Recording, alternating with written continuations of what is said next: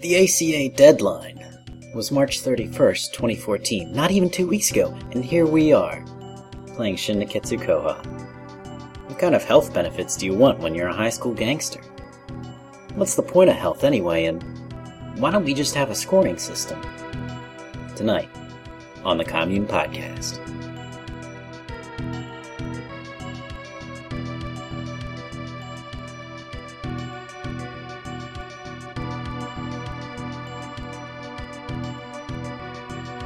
I've been doing well. Alright, glad to hear. Shouty, how have you been doing? Itchy. Zanrio, how have you been doing since the last time? I've been doing okay. Alright, glad to hear. And finally, yourself? I've been doing all kinds of things. I also will not ask about that. So, Wario fan, what games have you been playing since last time? Oh, I've been playing Shadow of the Colossus, High Definition Edition. Is that the one that comes with Eco? In America, yes. Wait, you get to fight Ego? Oh yeah, it's You get to fight a colossal Eco. Oh, that's awesome. Wow, that would fix two games that I didn't like at all. So, Wario fan, what did you think of Shadow of the Colossus? Well, you know, I played it originally back in the PS2 days, and I thought it was pretty great. And now it's just very pretty and also great. But I like the whole thing where it's just, you know, pretty much pure boss rush. So you like the bosses. What about the running around in between?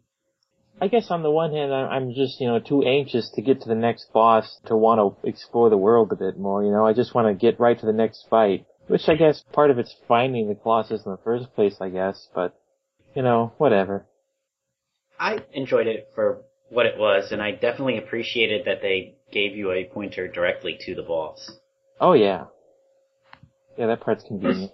It's like Crazy Taxi. Shadow of the Colossus is literally Crazy Taxi. That's Crazy. it! That's the comparison we need! How did you do that? Oh, is the frame rate any better? Yeah. I guess so. I mean, I haven't played the PS2 one in a long time, but I don't recall frame rate being a problem, but I imagine it's something that was fixed here. Frame rate was not like a performance problem, like you didn't get slowdown, but the action just looked kinda weird. It's like the camera guy's shutter speed wasn't there sometimes. Now they did alter something though. They altered the grip that Wander has. He's a little weaker now. It can be kind of annoying, especially when you're doing the time attacks. It's like you're playing Shadow of the Co-op. That's strange. Like they didn't think it was balanced well enough with the grip as it is. I don't really know what happened there. Maybe they thought it was too easy. I don't know if that was, you know, the Japanese team that thought that, or the people porting it over that thought that, or maybe it was just a glitch that happened when they ported it over. It sounds like a working designs thing. But the grip's weaker in this one, and it's just you're stumbling around everywhere. It can be a real pain. So I won't throw out my PS2 version yet. Zanrio, what games have you been playing since last time? Yes, I've been playing Layton vs. Phoenix Wright. And how's that been going so far? It's a great game. I really like it. Does it lean more towards Phoenix Wright or Professor Layton, or is it like a blend? Well, at first it seems a bit more like Layton, I guess. Maybe just those sections feel longer. But then again, I haven't finished the game yet, so I don't really know how the rest will be. I see. So, at a certain point, Professor Layton may be addressing someone on the defense stand. Well, I heard that the Layton puzzles are significantly easier than any other Layton game. yeah, I noticed that, and yeah, it's true. So that might be because I've played so many Layton games before, so I'm used to the puzzles. I think there might be a different reason for it. That game was made in between Layton 5 and Layton 6. So I think they wanted to save their best puzzles for when Layton 6 was coming out. And it just so happened that for localization, the timing was different. Now that game's coming out after Layton 6. I mean, that's a good theory. They only have enough puzzles for 6 games, not 7. I guess my thought would have been, like, if you have a Phoenix Wright crowd buying this game, you kind of don't want to use your hardcore stuff on them. They're newbies. Yeah, true. But the trial parts, they are just as hard as the usual trials, or about the same difficulty, I think. So would you recommend it? Yes, I will recommend it. Alright. Yourself, what have you been playing since last time? I haven't put any serious time into any game in particular, but yesterday I spent some quality time with Taito Legends, which was an anthology of a bunch of 80s Taito games, arcade games, that was released on PS2. So there are 20-some games on there, and I just went through testing them all out. And I found a couple pretty interesting ones, like Rastan. That's a side-scrolling action platformer, sort of in the vein of Ghouls and Ghosts, just with a shorter attack. If you've ever played or are familiar with the recent indie game Volgar the Viking, Volgar was, let's just say, clearly based on Rastan. And there were some other ones like Gladiator, an early combat game that it was kind of a mix of like Punch-Out and Karateka, and Space Gun, great title there. I believe was a light gun shooter from 1990 maybe, where you could like dismember enemies. That was pretty cool. Although, of course, playing it without a light gun was not too exciting. Whenever I see those arcade collections, I always think it's going to be one of those things where I play maybe 1 or 2 of the games in it, and the rest is just going to be really frilly gameplay that I could never get into. But yeah, as a matter of fact, I bought this one actually just because I wanted to play the Space Invaders games. But that's the nice thing that I like about them, that I usually do go in with that expectation. Like, I actually bought the second collection, Taito Legends 2, as well, simply because it had Darius Gaiden, and it cost the same as buying Darius Gaiden on Virtual Console. And it's like, okay, so there's one game I'm going to spend a lot of time on, and the rest, you know, maybe there'll be something I can kill a few minutes with, but I'll probably never return to. But you do, every once in a while, stumble across something like this, or stumble across something interesting like Gladiator or something, which is why I like them. There's always some hidden treasure that you've never heard of and you don't know where to look for. Okay. I'm not sure Darius Gaiden is on Virtual Console. Oh, is it not? I know there's Darius Twin, maybe Darius Force. I can answer that. Oh yeah, that's right. Gaiden's the arcade one. Yeah, Twin's the one that's on Virtual Console. Oh, we've played through Gaiden, haven't we, Golem? That's the Saturn one, right?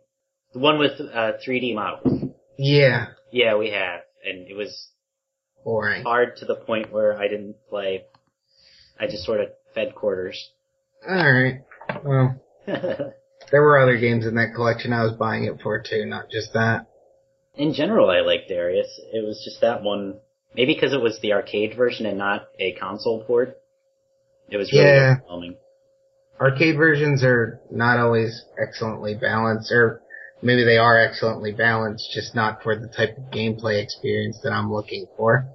Excellently balanced for quarters. Yeah. Alright, well, glad to hear. Finally, Shouty, what have you been playing since last time? Whenever I can spare the time, usually in transit, I've been playing Banshee's Last Cry on iOS, which is like a digital choose-your-own-adventure novel.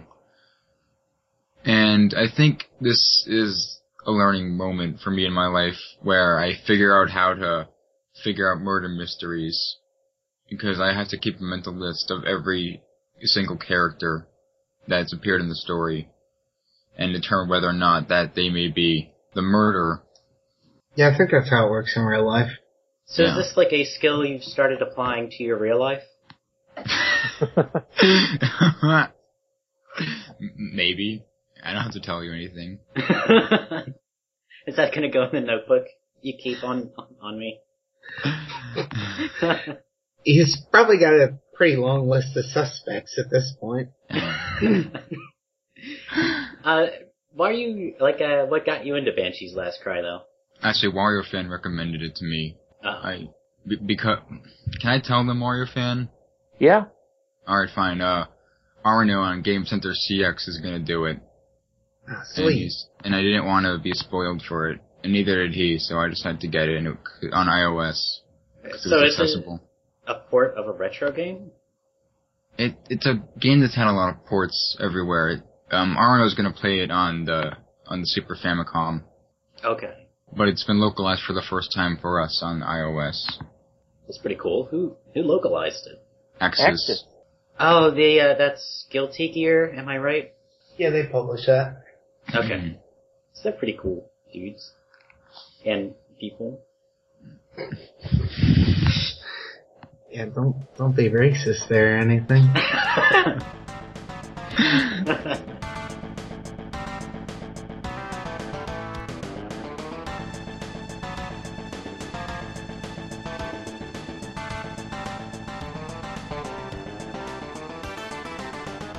I think we all know, on one level or another, that games structure themselves that you have to do some significant part all in one go.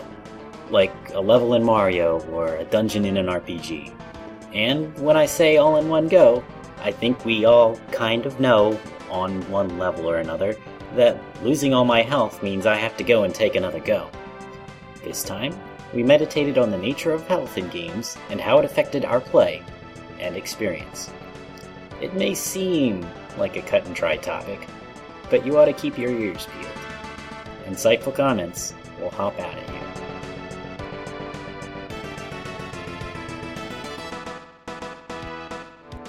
Last week we had a pretty dense, data-driven podcast where, I broke out... Criticizing my questions? No, everything has its place where I was able to break out a table and put a check mark next to every time someone mentioned a guard kick and stuff like that. Sounds like you're making fun of me right now. I'm trying to think of something that would be flattering to say, and it's not coming to me. It doesn't have to be Don't flattering. worry. It doesn't have to be insulting. I will spin it against you either way. So. Like a hurricane kick. So, I also like to complement these topics against one another. And to go with the more data-driven podcast, I thought we could touch on a more abstract, seeing the forest type of approach. And with that in mind, I wanted to ask, how do you think Shin Neketsu Koha handles player feedback? Sanrio, you... If someone asked, what methods does Shin Neketsu Koha of influencing how the player plays, what would your first thought be? Just like that.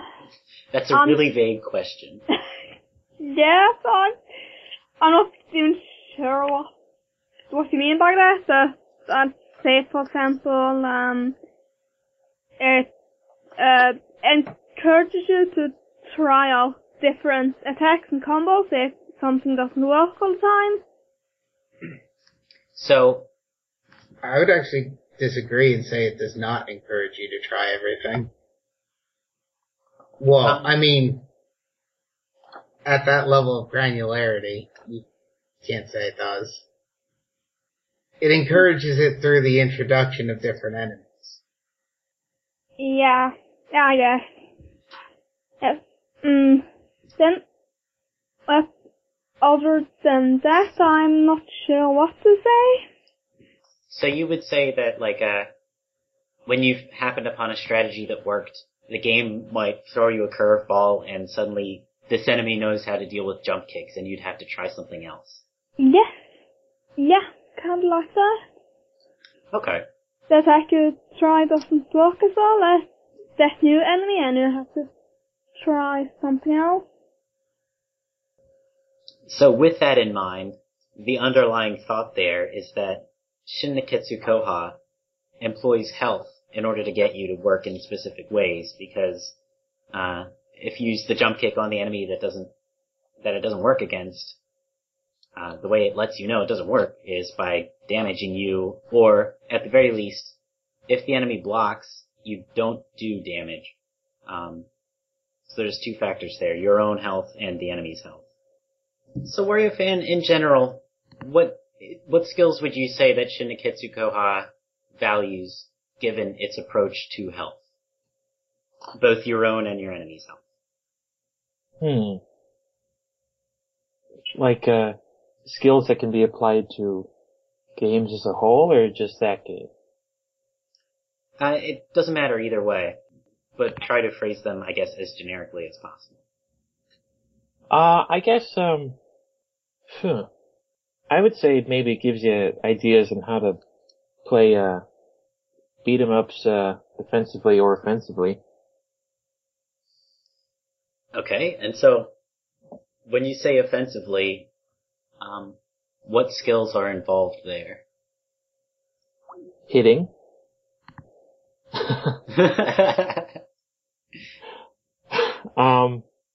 Well, just getting down certain combos and the timing of when to use those combos and whatnot. Like, I mean, it doesn't have to apply to this game, I suppose, but if there's like some ultimate HP draining attack that you have and that could be offset by some annoying enemy that keeps stabbing at you with a knife, then you want to wait till he's not stabbing at you to unleash your moves. So it encourages observing enemy patterns and learning when your tactics are not viable. Yes. Okay. Did anyone else have any thoughts on how to approach offense? I think there's also an element of readability, knowing what certain movements of a enemy's sprite indicate what you need to do next, whether it's going on the offense or the defense, whether it's starting up a combo or blocking. There is a thing in Shin Nekketsu Koha where if you can read what an enemy is doing, it's a very special moment, right? Yeah, I don't think they normally have tells. Well, maybe they're not. Maybe they're more subtle than just, making a new sprite animation for the tell. So, like, if an enemy is walking slowly versus... Well, if an enemy is walking towards you versus an enemy walking away from you or something like that. Yeah, or if they're just dashing towards you. Okay. Yeah, I guess that counts. It's a very fleeting example, though. And what skills did Shin Nekketsu Koha encourage with the defensive approach, not getting damaged? There's mobility. I think with Misuzu, it taught you how to move around her. Spatial awareness. Yeah, that's really it. What I guess fighting game players would call zoning. Mm-hmm. That you have areas where you're vulnerable, areas from which you can take attack, areas where you can attack. I guess if we were in a picture format, I would show a diagram, except I wouldn't because I'd be too lazy to make it, but you could color the space based on where, like, you're vulnerable to certain attacks and where you are able to attack enemies. And you kind of construct that, I think, subconsciously in a probabilistic way. Like, I don't want an enemy behind me because I can't attack an enemy behind me, and because... You can't. Well, actually, you can attack an enemy directly behind you. Yeah. Yeah, so there's greater subtlety to it. That's a good point, that you can attack an enemy from behind you, but It's not just about the space of it. So, for instance, if you're fighting Misuzu, and you're thinking, can I use Ricky's guard kick? You would imagine, well, the guard kick goes X pixels out, and Misuzu's attack goes X plus 5 pixels. And so you would say, well, her attack is longer than mine, meaning she'll get past my attack. And you won't reach her box. Or something, yeah. You have to imagine the underlying zones there. Right. And I was also wondering, Shouty, you can't see how much damage you're doing to enemies. So, do you think that affected how you played the game? Yeah, I guess what I had was a mental health bar. Oh, like Eternal Darkness. That's what I was thinking. That or somewhere he went to get a drink with some, schizophrenics.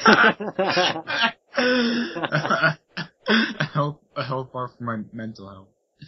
No, but I sort of determined how long it would take to defeat an enemy, and I would sort of use that to apply to different other encounters. Like, okay, it's going to take around this amount of time to defeat someone, and maybe I can try doing it faster or slower. Well, I mean, I try to do it faster and more efficiently, but if I realize I'm taking a while, it's because I haven't been hitting them. I've been more defensive. Did you prioritize certain moves as a result, though? Well, you mean spamming them? Did you ever get the sense that one move was weaker than another? Probably, yeah. Since I spammed a lot of moves. I mean, that demonstrates how I feel about the effectiveness of different attacks. Yeah, I think like Shouty's saying, I think the health bar that you get in your head is like a time bar, basically, or, a timer on any enemy, and if you decide to try fighting this enemy with a lot of kicks and he has a shorter lifespan, then yeah, I derived from that kicks did more damage. In this particular instance, the only attack that ever seemed to do more damage to me were special attacks. I didn't really get a distinction between normal attacks or from one special attack to another. I'm sure there are probably subtle distinctions in there. But like jump attacks, for instance. You know that if you do jump attacks, an enemy lasts longer. So, the jump attack doesn't do very much damage. But then again, when you take away the focus on health, it doesn't matter whether the jump attack does less damage or it's just that the jump attack takes a lot of time for you to recover from and for the enemy to get back up and for you to be able to hit them again. It still takes a long time to fight them. So it sort of ends up equating efficient tactics with damaging tactics when you don't make the player think about health. I see. So one hypothetical example would be, say a punch does 5 damage and a jump kick does 15 damage. And if the amount of time it takes me to perform one jump kick is equal to the amount of time it takes me to perform 3 punches, then they would be equal. Right. On the time scale health bar. Right. But realistically, in Shin Neketsu, it takes much longer to do a jump kick, so, if you wanted to use whatever pretend numbers, then you get different results for the health bar or the time bar, basically. Like, they do the same amount of damage, but the jump kick takes longer. Yeah. So then the interesting thing becomes, they are balanced not by way of time versus damage on the enemy, but time versus damage on you, where a punch leaves you more open to damage. Yes, can I just mention one thing about how you can see enemies' health? Yeah. Yes, because when I play those Souls games and they show the enemy's health bar, sometimes when the enemy has very little life left and I have a decent amount left, then sometimes I just let my guard down a bit in the end because say I'm gonna win this soon anyway.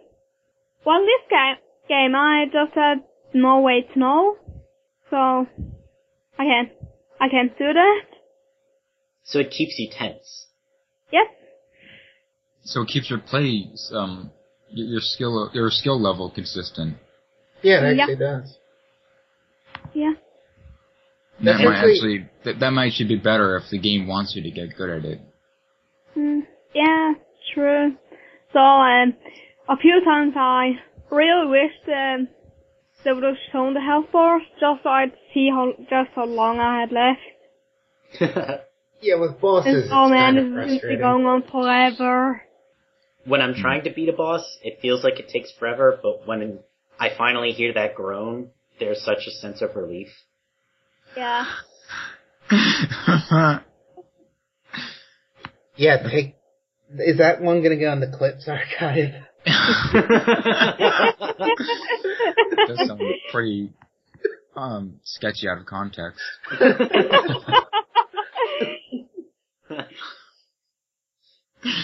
I know you're into that sort of thing, Golem. We don't talk about that. That is interesting that seeing your opponent's health has an influence on your strategy. I think it's somewhat undermined in this game or what Xanadu was saying is somewhat undermined by the continuous continue points. Like, I never cared that much about dying because I knew I was going to come back, and I knew that any given fight was only going to have like 4 enemies or something like that. So I didn't feel that obligated to play really hard. You don't want to die, so they still are conveying to you that you need to, or they're still keeping you at that consistent level of play theoretically, but being aware of the light consequence of dying, I guess, I just don't get as engaged with it. Whereas in Renegade, where like, if I lose my 2 lives or 3 lives and have to restart the whole game, I am much less likely to get lazy. So that is something worth looking at. The game encourages you to act in certain ways by giving you a health bar, but I guess the underlying assumption is that you don't want to run out of health, and an important part of that decision then is figuring out the right weight, the right weight of the consequence to having 0 health. Yeah, I think it's kind of cheating to just say, like, oh, well, the player will naturally not want to die. Well, not necessarily. I mean, there's an effect to where you put continue points and how you use lives or save points or whatever. You can't trust the player to not use the tools that you've given them, basically. You can't give them something and say, nah, well, you shouldn't have died anyway, though. It is the player's responsibility to press their advantage in any way that they can. Right. It's part of the game. Wario fan, how do you think Shin Niketsu Koha would have been different if, when you died, you went back to the beginning of the stage, like after the last boss fight? Jeez. That would have made it pain. I mean, you're saying you have to go back to the beginning and fight those knife guys again? That's not... No, I don't want to. But there are definitely plenty of games where you die and you go back to the beginning of the stage, right? Oh, that's true. No, I've never played a game like that. Well... Does that happen in Metroid? I don't know. So, Wario fan, what would you say is the difference between... just pick a game where that does happen. Mario. Okay, so Why does it work for Mario and not for Shin Nikitsu Koha? Because Mario is a platformer, and I can just run and jump around everywhere, and the game doesn't force me to beat up every Goomba on the screen to go on. It's definitely less confrontational. But I think Mario also has warp zones. Well, yeah. I still try to kill every Goomba either way. They deserve it. I mean, you don't know what they could be getting up to once Mario moves on. Falling off another ledge? Well, if Mario's not gonna kill me, I might as well go this way. Yeah, I guess it's the red Koopas that are more dangerous. They know what... They're the ones that were programmed with an idea of self-preservation. I think they leave the game memory once they're off screen anyway. Yeah.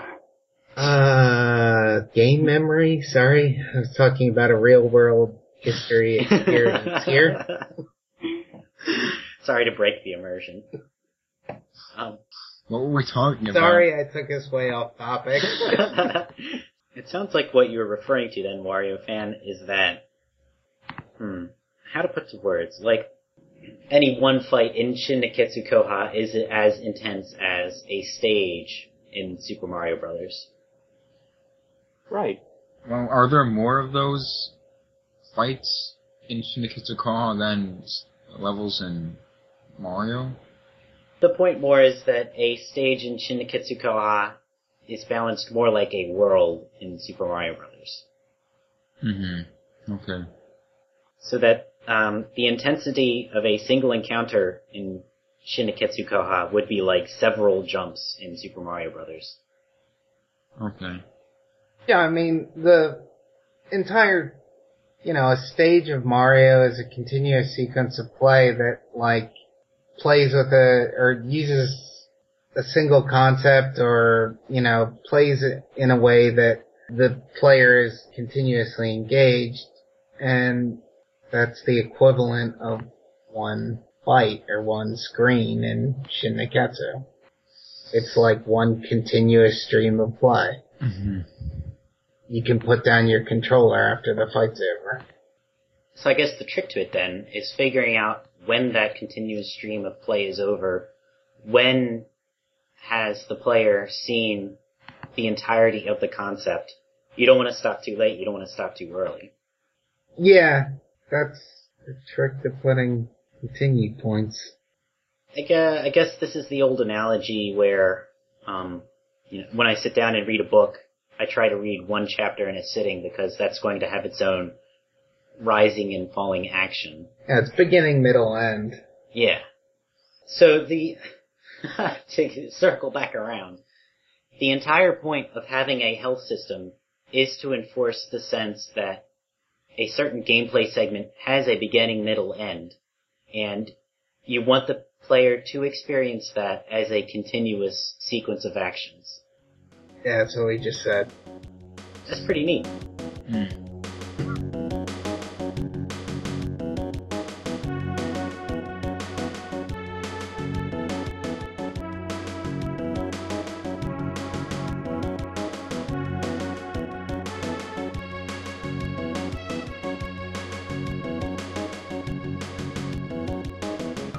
Ben Reese does a number of things, but I heard about him when I came across his blog. He knows his combat, and, as it turns out, he's got his fingers in game development too. Up next, an interview with Mr. Reese, spelled R-U-I-Z, where he shares his piece on everything from the basic concept of health all the way to the nature of fighting mechanics. Sedoozy.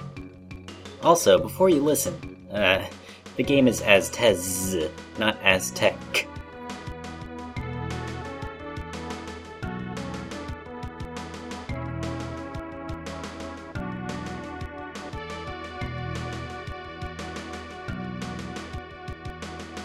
Today we're talking with Ben Reese, a game developer, teacher, and combat consultant.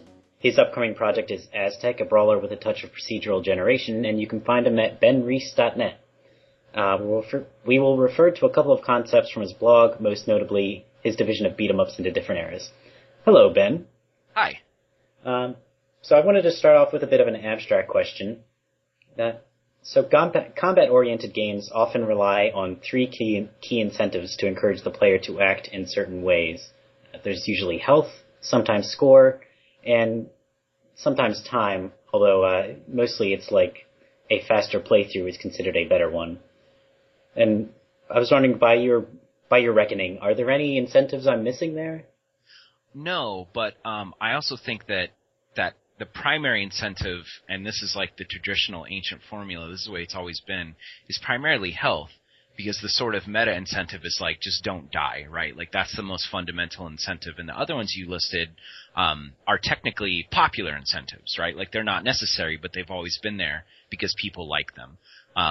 As far as what other popular incentives there are, I think that mostly covers it. You know, you either have these time pressures or you have, like a score pressure, which is typically, self-inflicted, so to speak. But, any other incentives aren't necessarily in their own category. They kind of depend on the game. Like in Aztez, you collect blood, so that's another incentive, but it's not necessarily a critical part of the experience. So to answer your question, no, I think you're mostly nailing it with the health and then the other popular ones. And so you actually kind of touched on this question as well, what the point is of having multiple incentives.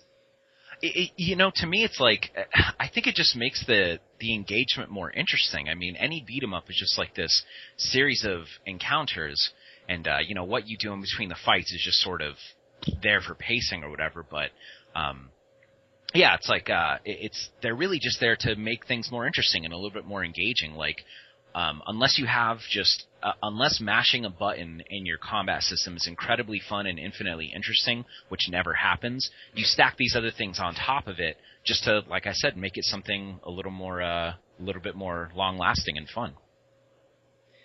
For some people I talk to, though, say that approach to scoring and health kind of falls flat, and they see it as a kind of a Band-Aid approach, that they don't know how to make their combat genuinely work, so they sort of just tack this scoring thing on top of it. What would your answer be to those folk? I don't necessarily think that's untrue, but I do think it depends on the fight experience itself. Like, you could take something like, classic Devil May Cry or something like Bayonetta and remove all the other incentives, and you would still have something that's very engaging, but a lot of that comes down to how interesting your enemies are. And that's ultimately where I think a lot of combat designers fall short, is they don't have enemies that control you. They don't have enemies that put proper pressure on the player.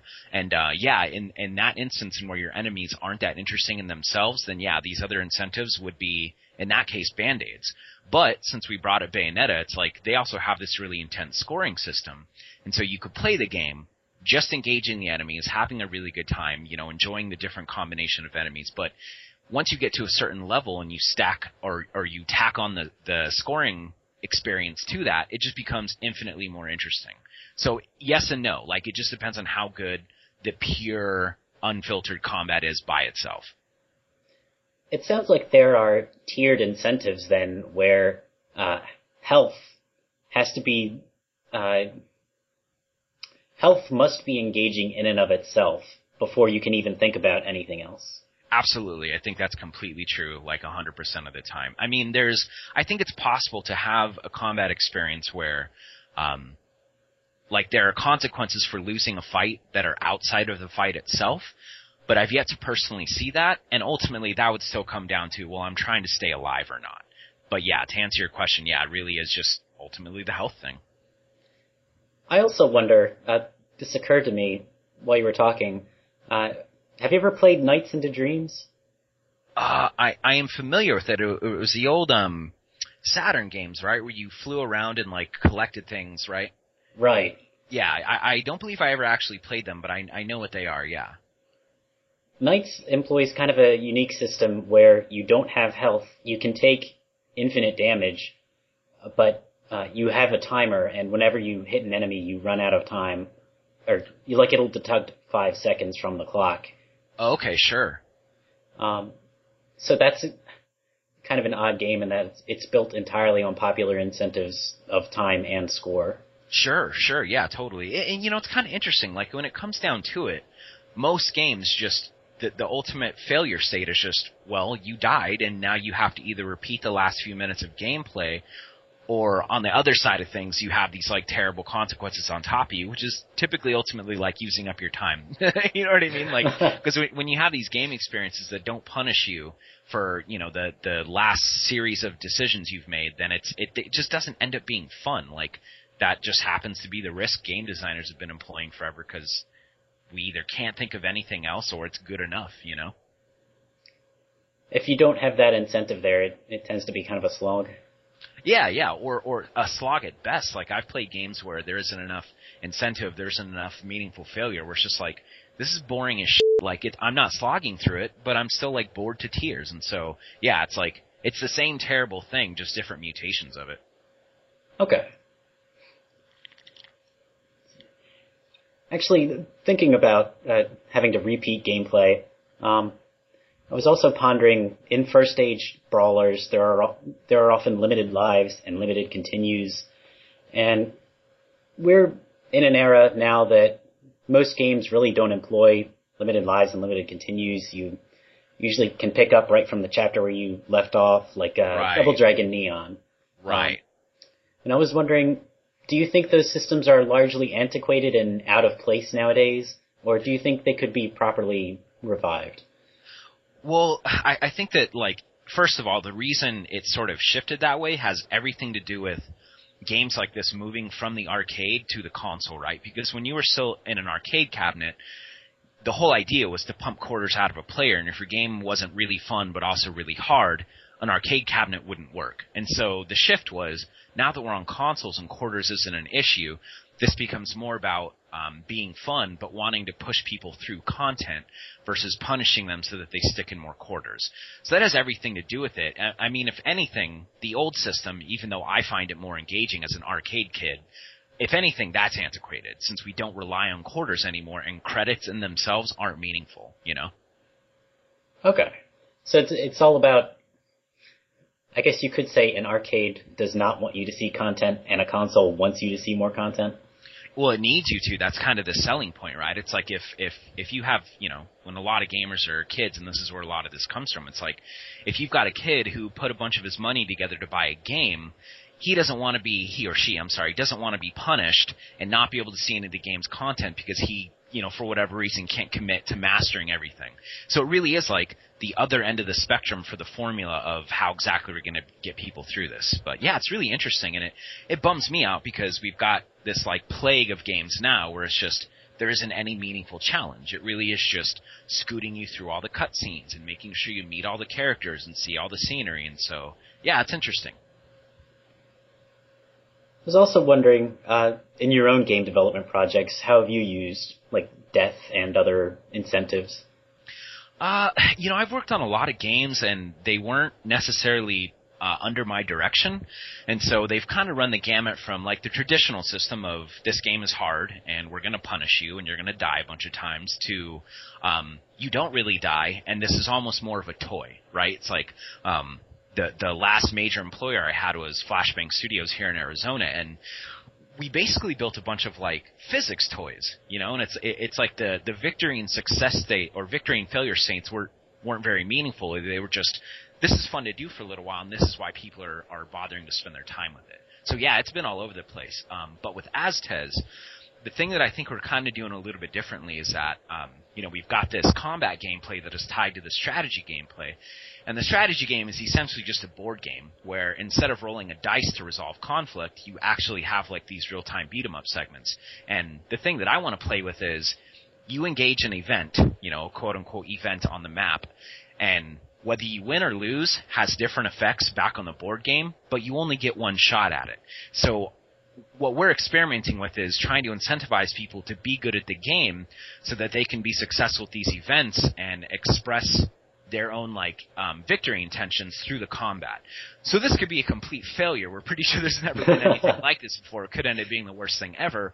Or it could be an infinitely more interesting vehicle for combat than like have a fight, walk into the next room, push a block around, grab a ledge, have another fight. So we'll see. But yeah, me and the other guy, Matthew, we're just really, really big on meaningful victory and failure. So that's kind of what we're trying to do. Would it be fair to say that Aztez is, I guess, balanced more to make the combat meaningful than the strategy, or are you trying to play them equally? The first one for sure. Like I'm not super duper interested myself in creating board games and strategy games, even though I love them. I'm more so just interested in, I want something that is more fun as an entire experience, because, you know, and you read my articles, you know how I feel about this, but games like God of War and even things like Bayonetta, which I love, I just find very tedious. Like, I hate their pacing of, like I just said, have a fight, do some rote things in a different room, walk into a different room and have a fight. Like, I'm really just trying to make the entire package more fun, but we're not necessarily trying to design an incredible board game. We're just trying to design something that makes the combat better. So yeah, so like you said, it's fueling that with more long-time engagement. I see. The strategy is a more engaging approach than the inane puzzles. Exactly, yeah, in my opinion. And I know some people aren't going to like that. I know plenty of people who really appreciate that, like, that slowdown, that, like, dip in intensity where it's like, okay, I'm, like, you know, solving a puzzle and just chilling out for a few moments, and I totally appreciate that, but I just want something more engaging and more interesting. Personally, it's something I've grown to, I guess, accept over the years in the same way I accept that I have to eat vegetables every day.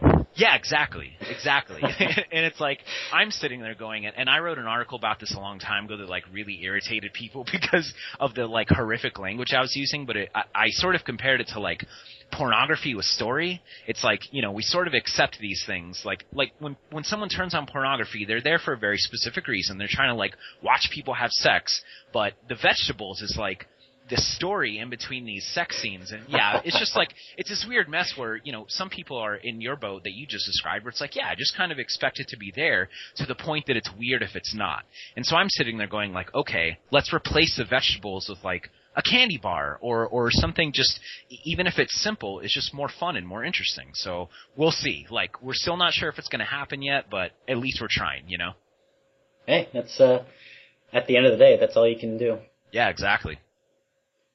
I also wanted to discuss, in specific, the mechanics of first stage beat-em-ups. Yeah.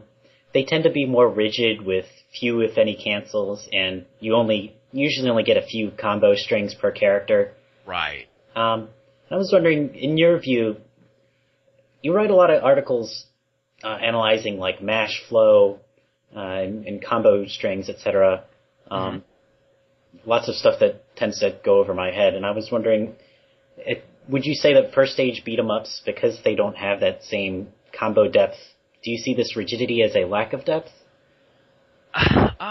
Yeah, technically, because I think that the critical distinction between the first stage and the second age is that the second age had mechanics that you didn't need, right? And so it essentially introduced like variety and options and tools you can use that you didn't have to, which just made it more interesting. But that was all about the depth. I think with these first stage beat-em-ups, some of them were very good. They were very interesting, despite the fact that they had little depth. But again, that came down to the fact that their enemies were designed well, and their encounters were designed well, and their pacing was good. But yeah, it is definitely a lack of depth, but that's not necessarily a bad thing. I just think it comes down to how you've crafted your actual encounter experience. But yeah, like I said, that's a huge difference between the first age and the second age. And the only reason I'm not creating something like that is because I just, in my own personal opinion, don't find that as fun or interesting. And that's ultimately what it comes down to. But yeah, they were much shallower, but the good ones were still really good for that reason. So you could say second age brawlers tend to have more depth, while first age brawlers tend to be tighter? I think so, yeah. But I mean, it's okay. So there's good and bad examples from every age. But I think that like I said, the good first age, little depth, but really good pacing, really good enemy design. The second age was the good examples also had good pacing, good enemy design, but they also had options on top of it. They had this mechanical depth, which for me just made them more interesting. But it really was like, to me it was such a massive distinction because, and you can kind of just tell from a distance by looking at them, when you watch 10 people playing Streets of Rage, a first age beat 'em up, very, very well, you're kind of looking at the same play style. There's like this one effective way to the top, and that made sense, and it was good, and it was fun. But if you're watching 10 different people play Aliens versus Predator very well, you're looking at 10 completely different play styles, and that's where it got interesting for me. Okay. Yeah. I'm actually curious. When you say you watch 10 different people play well, is this like you're watching speedruns, or is this your friends? And not necessarily like referring to any specific piece of data, just, because I grew up in the arcade. It's like I was there, I watched 100 different people play thousands and thousands of different games as long as I was in the arcade for most of my childhood. And these are just sort of like observations that I made, all the times I was sitting in line waiting to play Alien versus Predator, for example. It was like you would see people that were playing it for the first time, and obviously that wasn't impressive to look at, but the competent people, the experienced players, it was like these grossly varied play styles, and it was really cool to me. Okay. Yeah. I guess that's kind of a cultural gap, because, like, for instance, reviewing your timeline of the history of beat-em-ups, I noticed you had a couple of the Dungeons & Dragons Capcom brawlers there, and I didn't even know those existed until the digital collection came out, I think, a year ago. Sure. Yeah. Those were some of the first. I think the first D&D game was the first beat 'em up on the CPS2 hardware, which they created for Alpha 2. So it was like they had this sudden jump in technological power and the ability to support more, sprites and backgrounds. And they're like, well, we might as well, make more characters. Oh, we have more characters, but they're all the same. That sucks. Let's make them all different. And then that sort of like bred this interesting depth that ended up happening. I see. Yeah, it's easy to find brawlers with a lot of different characters, and the differences are far too subtle to notice. Yeah, oftentimes they are, and that's what's so weird about it. It's like you can't often dig into what's cool about games like this until you've actually dug in and like explored a lot of the mechanics for yourself. And one of the huge problems with beat 'em ups throughout time is that they're never very good at incentivizing the player to actually explore it, because like the baseline requirement we want people to play this game is to just look cool and have a cool soundtrack and like have neat characters, but there's no like built-in incentive for people to be like, no, we want you to explore this, like explore this insane array of tools we've given you, versus no, just get through the game. You bought it, cool, get through the game so we can, you don't tell your friends it sucks. We're going to give you a lot of sensational shit to look at. But yeah, they've never ever incentivized people to be awesome, which is such a weird bummer. I guess that makes it all the more magical when there is one that does. Oh yeah, absolutely. We're trying. We'll see what happens, but we're experimenting with all kinds of instructional approaches and strange like manipulative techniques to get people to do things like, for starters, push all the buttons and see what's there, and then start experimenting with this, and then almost hint at the player that there's bigger and better things you can do, and then see how they respond. So we'll see. Fingers crossed that we end up with something that makes people want to be awesome at it. When you say manipulative approaches, do any of these involve the enemy AI somehow coercing the player into taking up one tactic or another?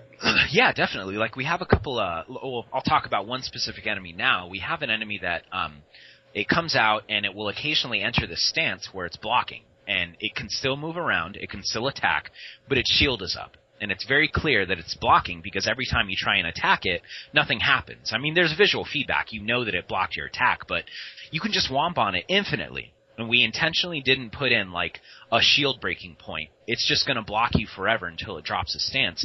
And eventually, people figure out, if I grab it, it breaks the block, and then I can, deliver grab attacks onto it. So there's just things like that we're trying to implement that will make people actually, like I said, explore all their tools. Okay.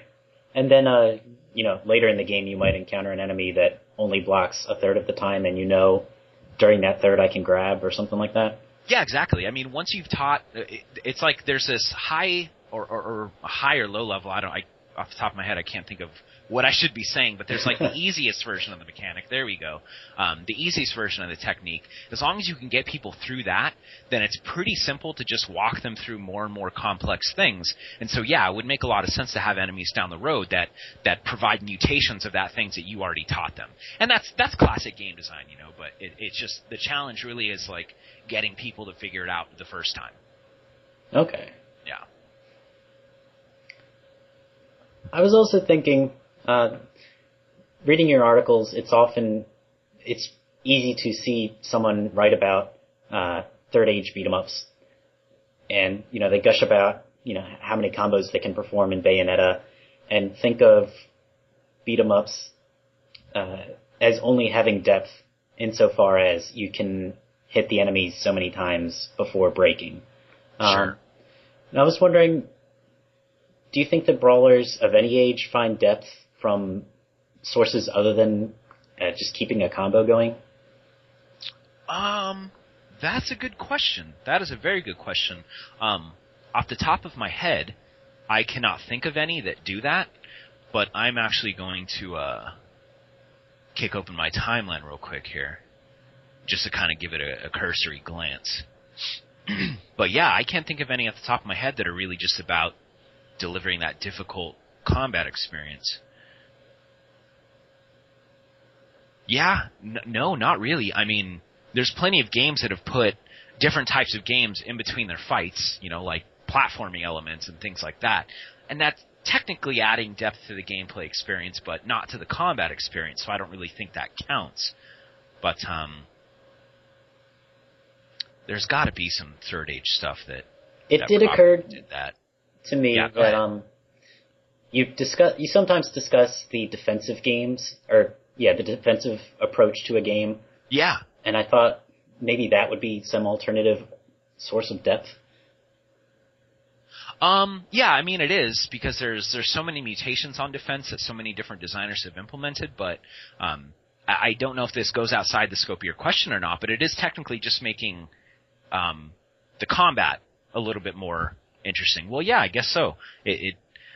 So my thing is that, like, I tend to not think like that, because I prefer it when defense is very, very pure and elegant and simple. And so I think other combat experiences that I can think of off the top of my head that have been very engaging, they sort of follow the same rule. It's like with Devil May Cry, which to me is a phenomenal combat experience despite it being very, very difficult. Its only defense mechanic was like rolling out of the way. And it was very difficult to do, but that was the extent of it. And you could jump, even though a lot of the times that wasn't safe. But yeah, I think it should be pure. I think it's potentially that could add depth to a combat experience, but then you're sort of experimenting with something different at that point once you try and make defense its own semi-complex game. And I'm not against that at all. I'd like to see it. I just feel like in something like God of War, which gives you 2 or 3 different defense mechanics, none of which you need, outside of like its primary dodge thing, it just sort of gets muddy and weird, and I don't know. This might be a philosophical thing on my part at this point, but yeah, I'd like to see that. I'd be curious about that. So, in your experience, it's often redundant? Yeah, very often. Very okay. often. The one thing I can think of off the top of my head to answer your question on another way to add depth to the game is, I think Lords of Shadow did a really, really interesting thing where they incentivize you to employ variety, and Devil May Cry did the same thing, but it did it in a really a very unclear way. Like, you have the style meter, and it sort of goes up as you do different things, but then it really like decelerates, and most people don't ever experience like, it goes D, C, B, A, S, double S, triple S. Like, most people don't get past B because there's so many, like, unclear objectives in that system of variety. But Lords of Shadow is actually pretty straightforward and pretty enjoyable. And when you actually, like, filled up this meter of variety, which basically was an indication that, yeah, you've employed a lot of different attacks instead of mashing one button, like, it started to reward you with magic, which then gave you access to, like, these additional mechanics. And Lords of Shadow, like, improved on that by introducing enemies that required you to use these magical mechanics, which was interesting. So, but again, this is all really just, like, new ways to make people attack enemies. So it's unless a person is very, very passionate about an interesting combat experience, it isn't going to matter to anyone else. I see. So in other words, the baseline player of Lords of Shadow might never even tap into that kind of system? Yeah, I don't think they do. I've watched friends play it, and the friends of mine that aren't particularly passionate about combat, they just kind of mash, and they're able to get through it most of the time, which is fine. I think a game should actually be prepared for that type of player. But yeah, for the most part, I don't think people see this. Okay. I was also wondering, we've been talking about first age, second age, third age brawlers. But first age brawlers like Streets of Rage and third age like Devil May Cry, yeah, they're pretty distinct games. Are the skills necessary in one necessarily translatable to the other? So, like, if you get good at Streets of Rage 3 or 2 or 1, would that make you better at Devil May Cry?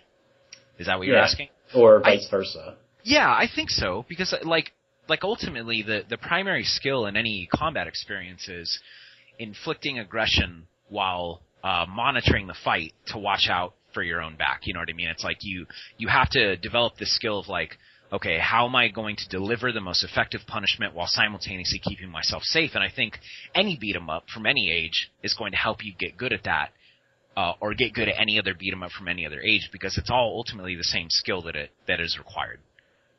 Okay. Yeah. Monitoring spaces and learning how to deal damage while keeping yourself in a safe space. Yeah. Okay. I also just wanted to touch on brawler bosses. Yeah. In my experience, there tend to mostly be two varieties. There's the big guy who's really well scripted, and he has 2 attacks, and you can see them coming from a mile away. Right. And then there's the guy that's your size, and he has 1 million different attacks, and I don't know which one he's going to do next. Right. Is that pretty much it from your experience? Flipping through the mental Rolodex here.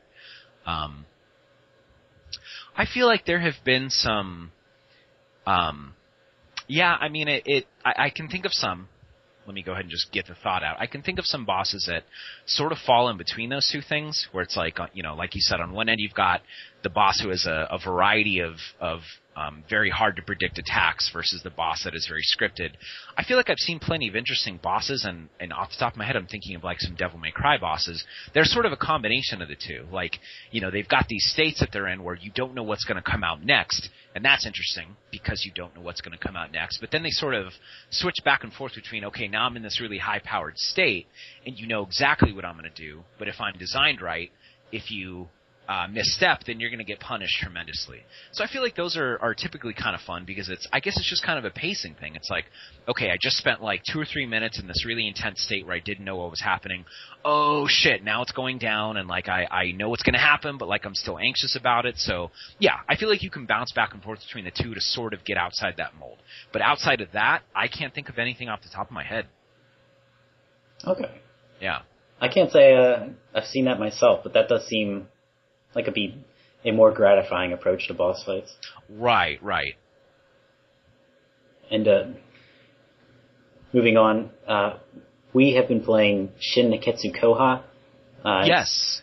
A Super Nintendo Kunio-kun game, never came over to the States. It bears the trappings of a belt scroller since it has the overhead perspective and you move forward only after you've beaten up everyone on the screen.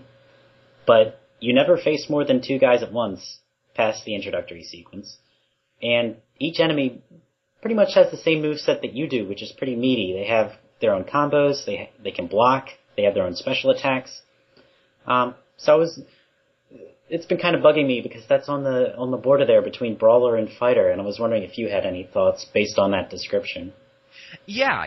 I actually, I had never heard of that until you brought it up, so I'm glad you did because I went and watched it on YouTube. I watched like a Let's Play for 10 or 15 minutes, and yeah, to me it felt like, I feel like if I was playing that, it would emotionally be more like a fighting game because instead of the power fantasy of, oh, I'm squashing like dozens of guys at the same time that are all very weak, you've got that other end of the spectrum where it's like I'm up against something as powerful as myself.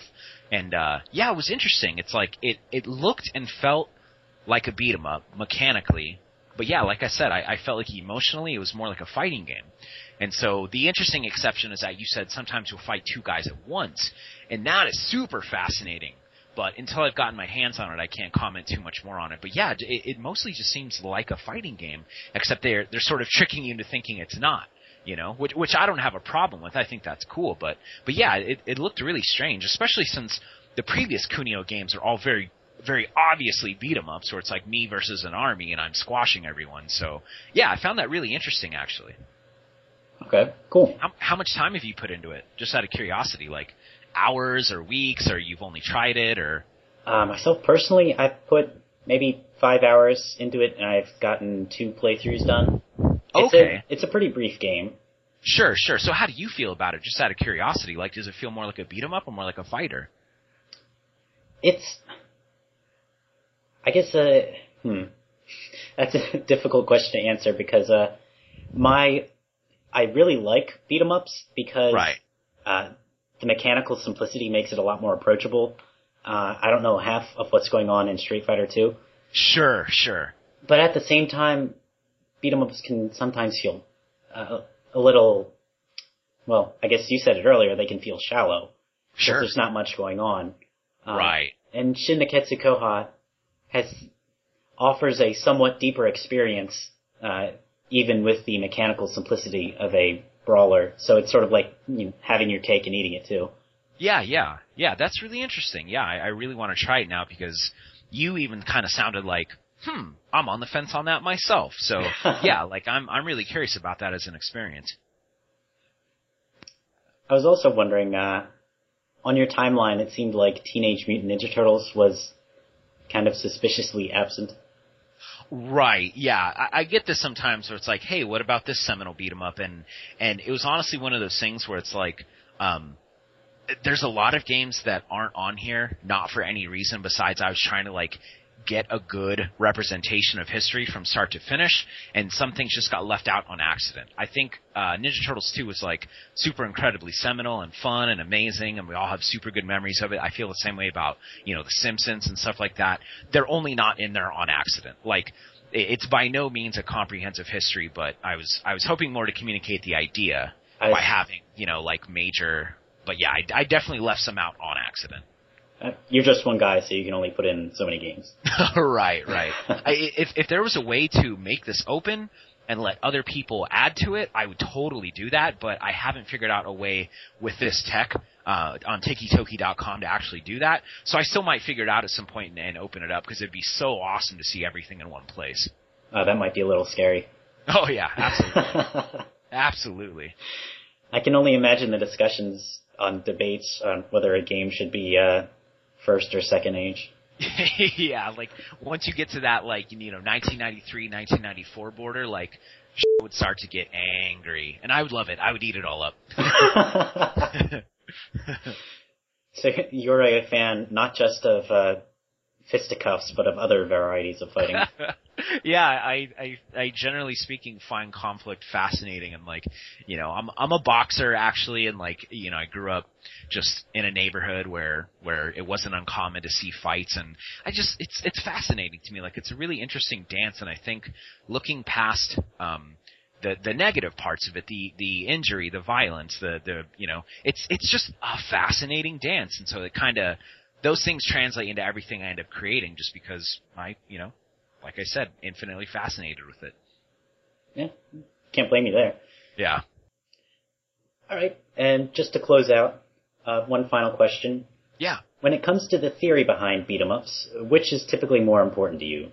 The intent of the developer, the experience of the player, or the essence of the game itself? When you say essence of the game itself, what do you mean? There's this idea that I have a cartridge in my hand, and it's this objective sequence of zeros and ones, and when I put it in my console, it's always going to do the same program. Okay. Ultimately, I think player experience is paramount, for sure. And a lot of that has to do with the fact that I'm one of those people who wants to sell games, and I'm not being snarky or patronizing to the more artistic style developers, but I enjoy making things that people want to play, they want to purchase, they want to put time into. And so I always hit the vector of what is their experience going to be like. And, obviously I have this really complex intent because I care so much about these types of games, but ultimately what I'm trying to do is make sure that the player experience is the best it could possibly be. So that's where I'm coming from, for sure, 100% of the time. Okay, so yeah, you're in the same, I guess, you're thinking if I had to buy this game, this is what I would want. I would want a good game. When you say I, do you mean you, or I as in myself, I'm making the game I want to play? The latter. So no, actually. Well, yes and no, because I am making a game with Aztez right now. I am making a game that I do enjoy playing, and that when it's a complete product, I will enjoy it. But if I made the game that I Ben Reese dream product that like is perfectly designed to suit his brain, I'm pretty sure no one else would like it. Like there would be a small handful of people that would enjoy it, people that are very, very similar to me in temper and you know, the kind of things that they like. And I can't think like that because I'm trying to make this game to bootstrap further games. If 10 years from now I have a ton of money because I've made all these amazingly successful games and then I can afford to make whatever I want, that's when the game that I want to play will officially get made and no one will buy it. So I'm trying to be a smart businessman here and not do that now, even though I technically could, because yeah, like I said, I want to bootstrap the continued production of games. Okay. Yeah. There actually was a neat post on your blog about a certain cancel for an attack animation. You had to choose between the accessible one and the more technical one, and you ended up on the more accessible one. Yep. That was one of like the most interesting moments because it was just a huge crossroads. It's like, oh yeah, I need to make sure this game is fun to button mash, and if I continue to make decisions like this, I'm going to fail there, and then this game is not going to do that well because that's just the bottom line about games like this. But yeah, it was really interesting. And since then, there have been a very distinct handful of experiences where I had to make that decision again, and most of the time I end up leaning towards the accessibility.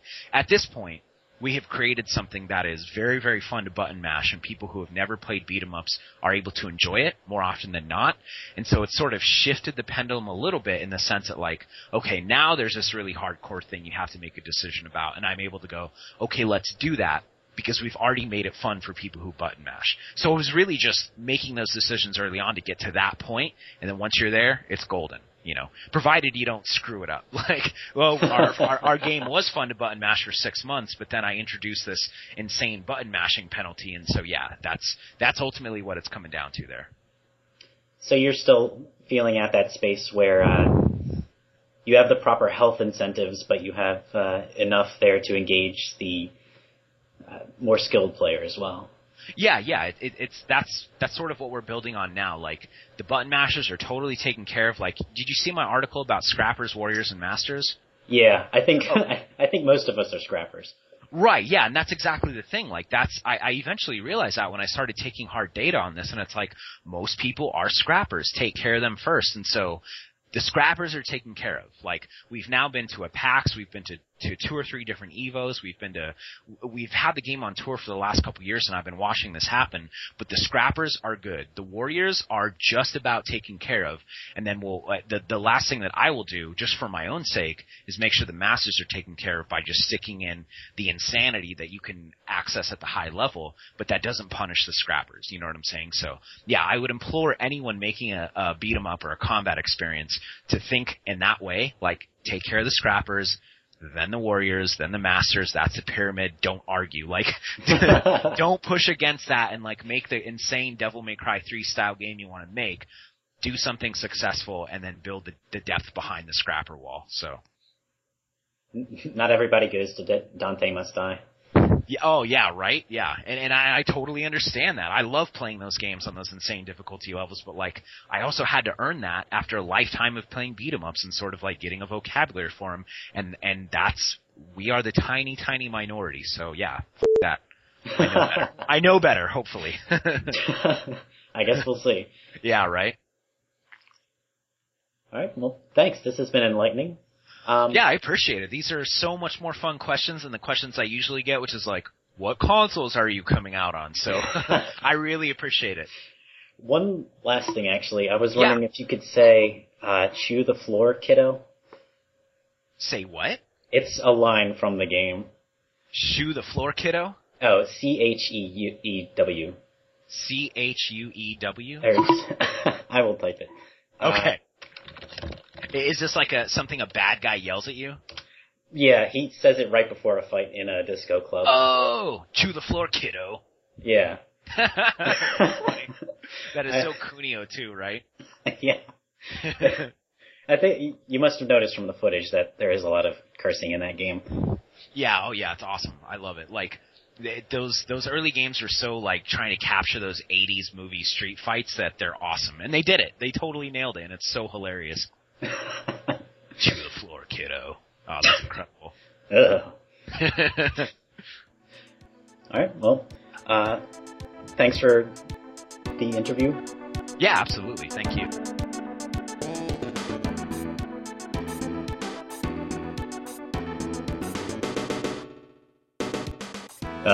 Takes me right back to the Disco Almanac. Anyway, after our health discussion, we turn to points. If you run out of health, you gotta start over, but typically, you really don't need points. Why have them at all, then? Shin Nekketsu Koha didn't. Give it a listen.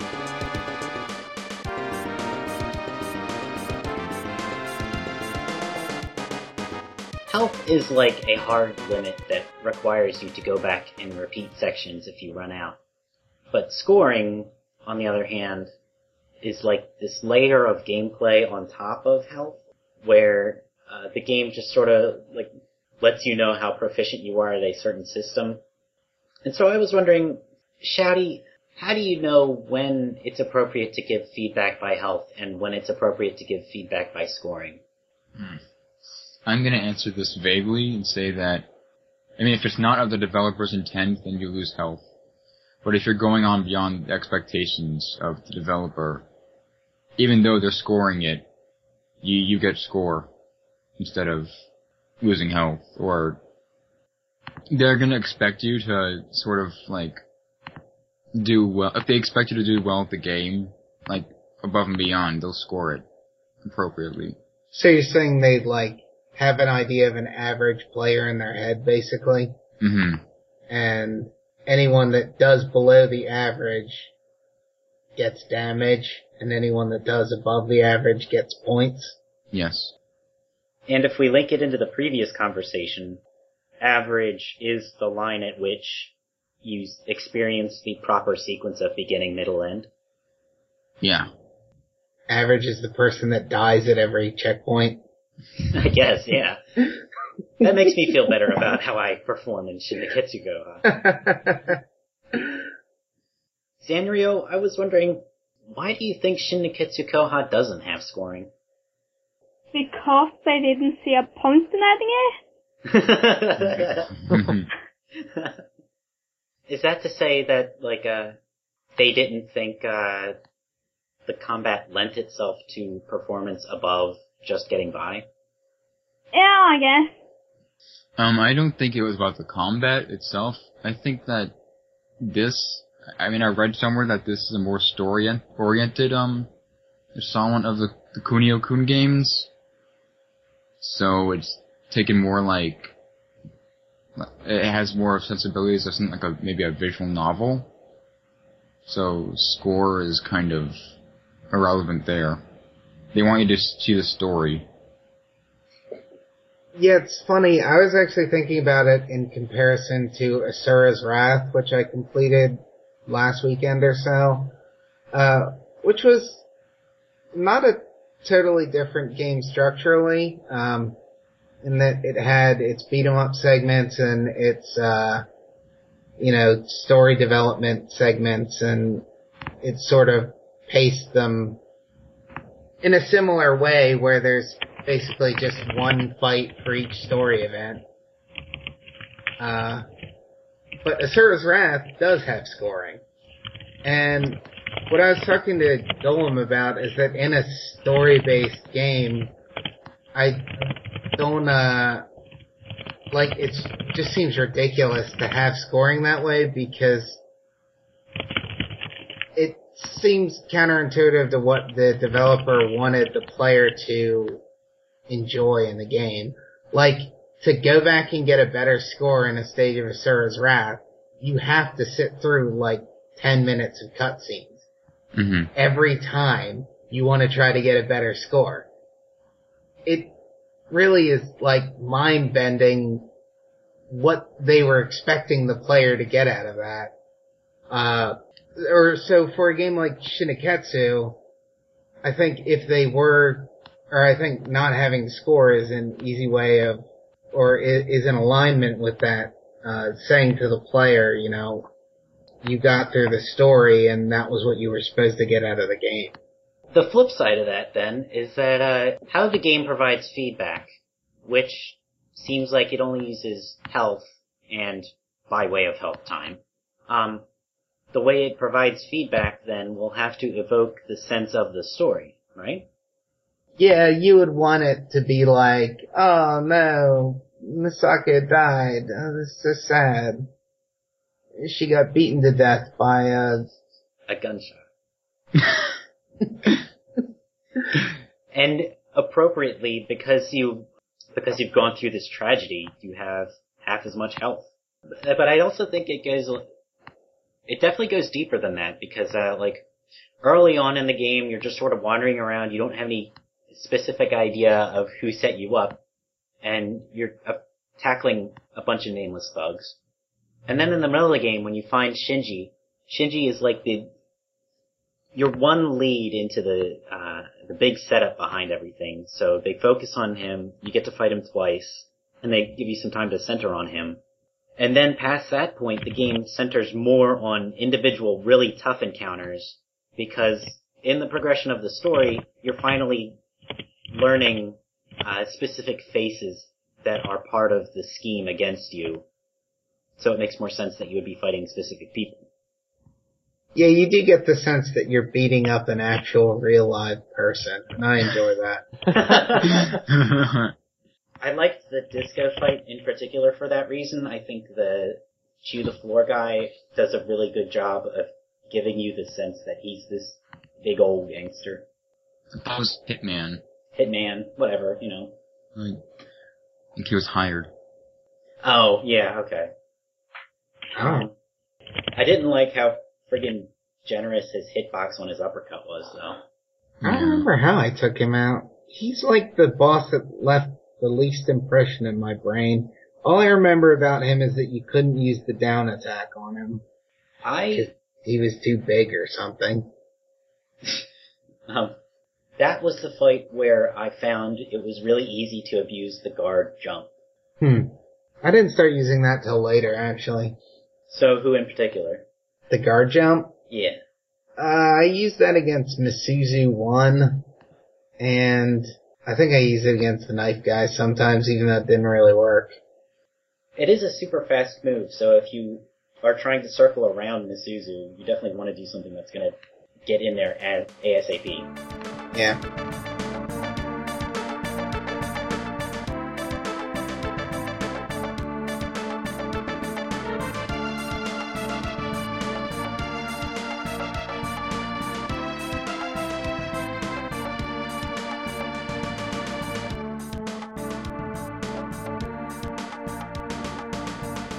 So when we were talking about games we had played, I mentioned that I had tried a little Renegade, and then it kind of blew up into a revisitation of the discussion from last time. That is to say, in the time since the last podcast, did any of us grow in terms of how we played Shin Nekketsu Koha?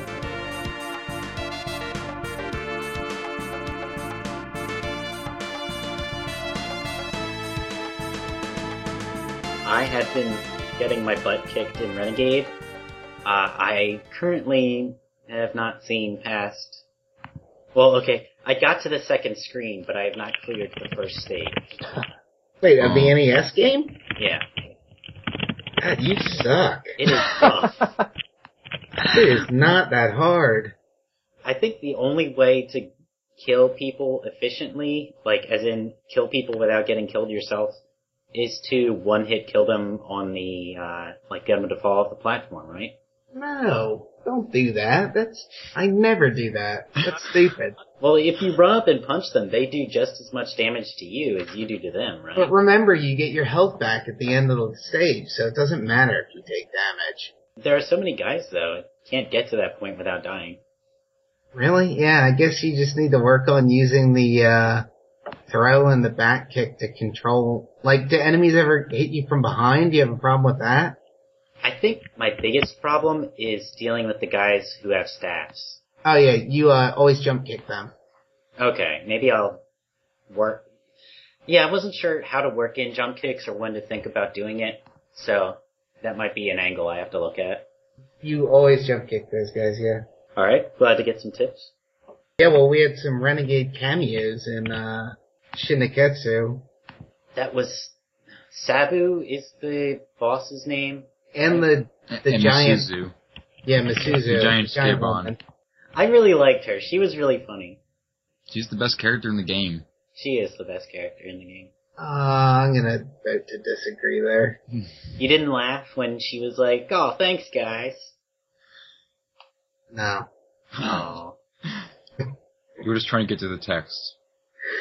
Yeah, I actually was at that point, because I beat the game last night, and Oh, nice.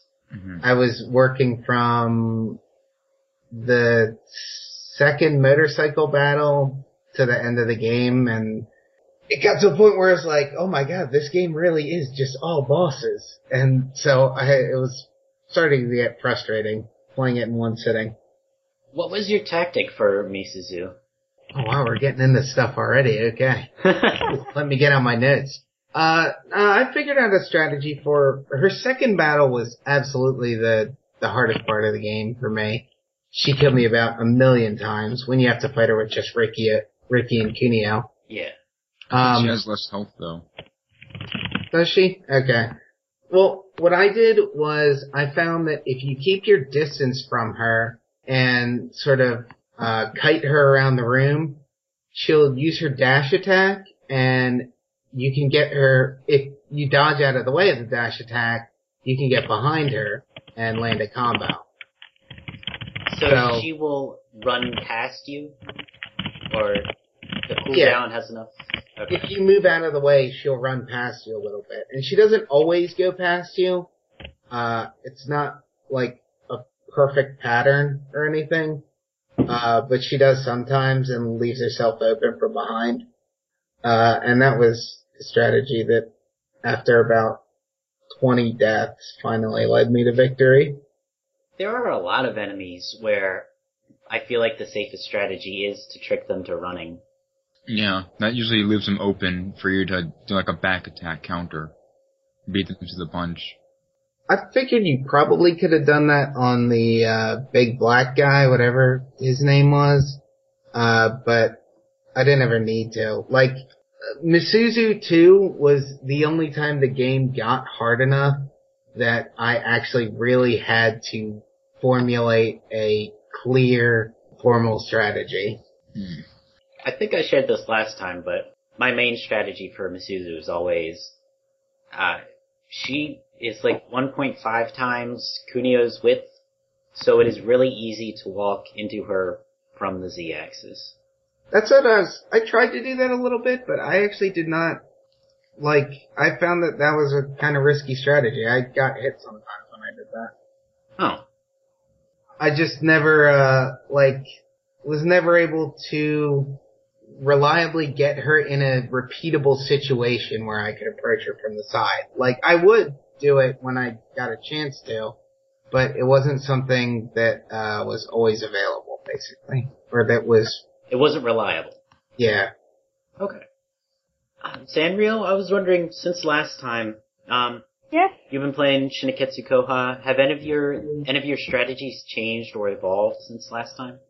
Yeah, I've gotten better at beating the enemies when they're down. So you're able to optimize how much you kick them on the ground? Yes. It let me hurt the enemies for a while when they can hurt me. Yeah, it is important to learn that to press your advantage. Shouty, did your strategies change at all since last time? I don't know, I think right now I've just been abusing the guard moves and getting by on that. I never really played with combos or done anything cerebral like that. That's something I've been playing with too. I found that,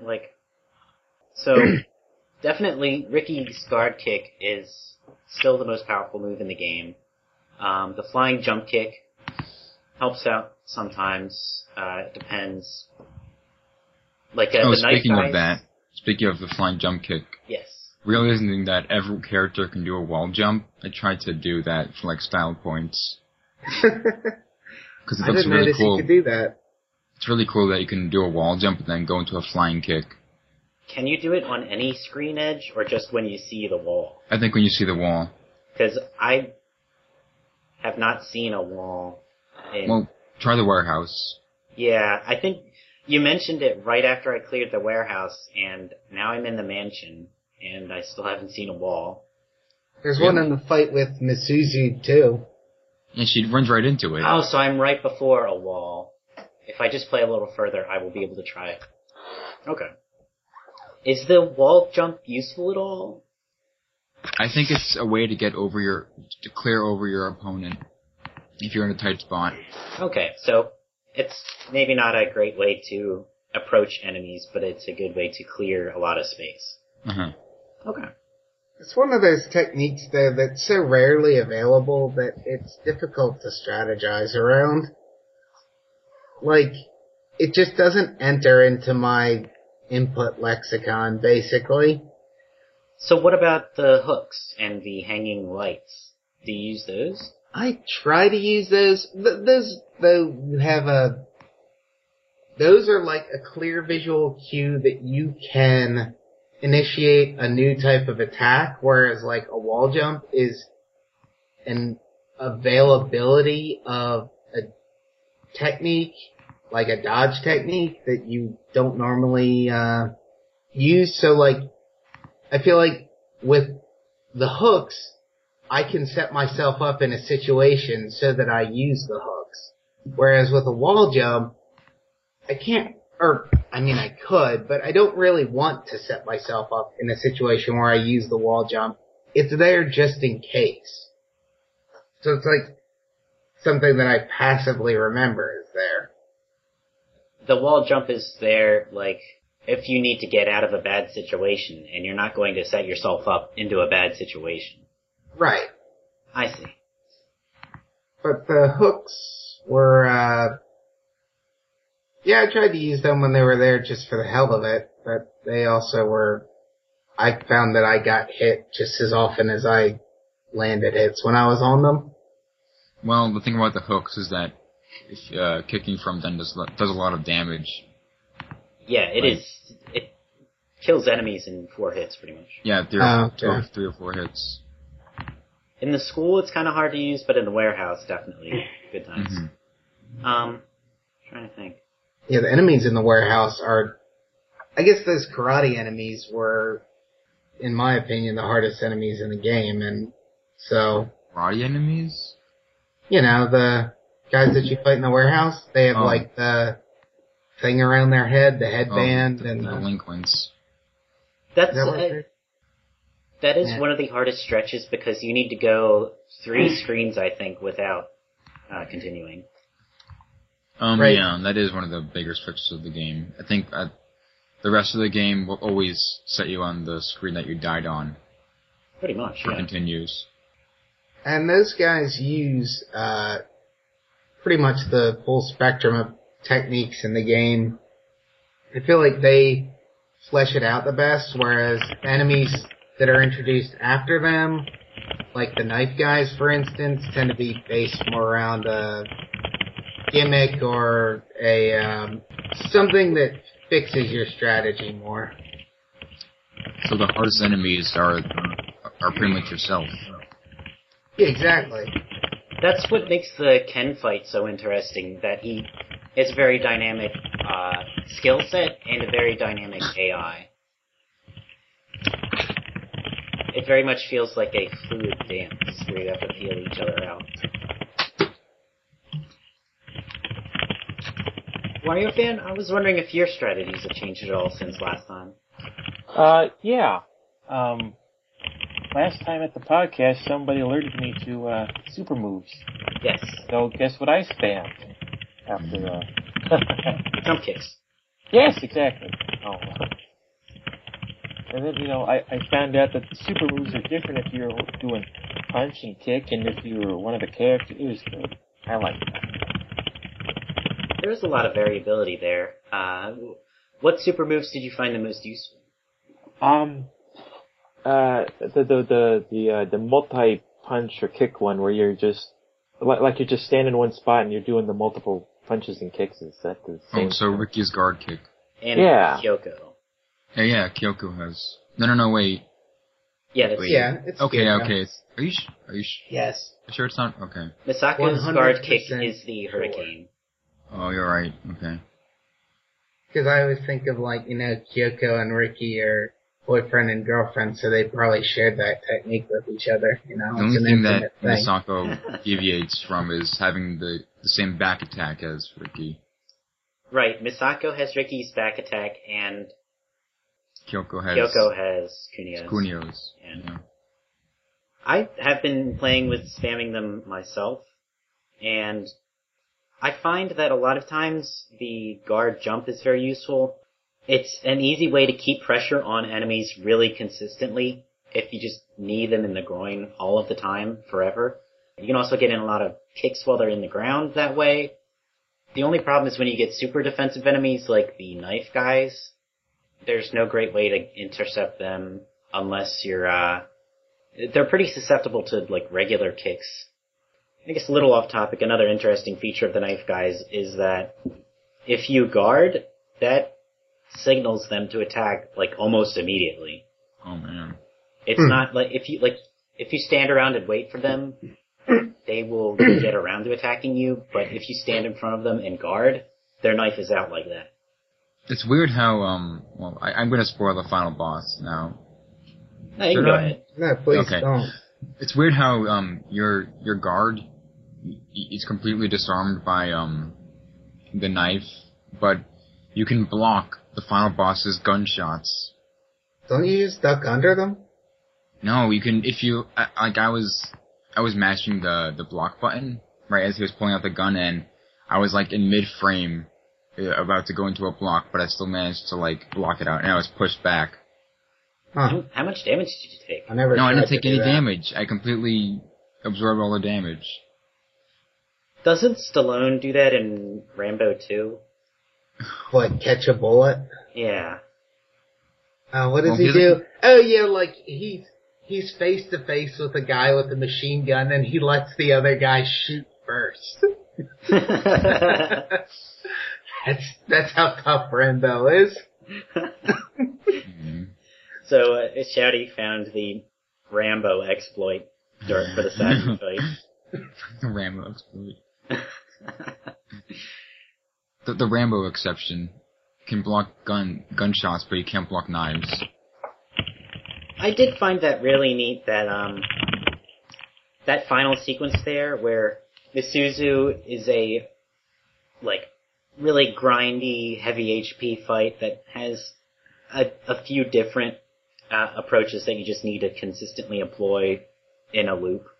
And then Ken is a very dynamic, sort of equal footing fight. Mm-hmm. And then Sabu is an all or nothing fight where it's over really quickly. Just, whether it's you or him, both of you fall down pretty quickly in that. It makes for a good falling action after the climax. Yeah. Yeah, it is.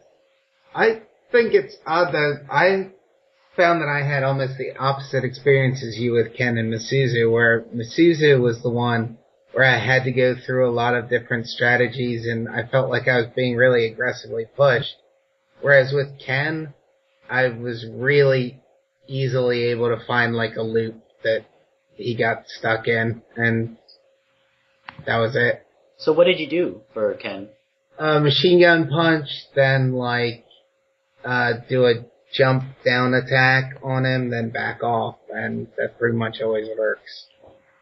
I mean, your machine gun punch won't always land because he blocks it sometimes, but it'll override any of his other attacks. And that wouldn't have worked on Misuzu? No, it doesn't override her attacks. And she has a dash attack too. And she can grab you. She might be one of the few enemies that can counter it then.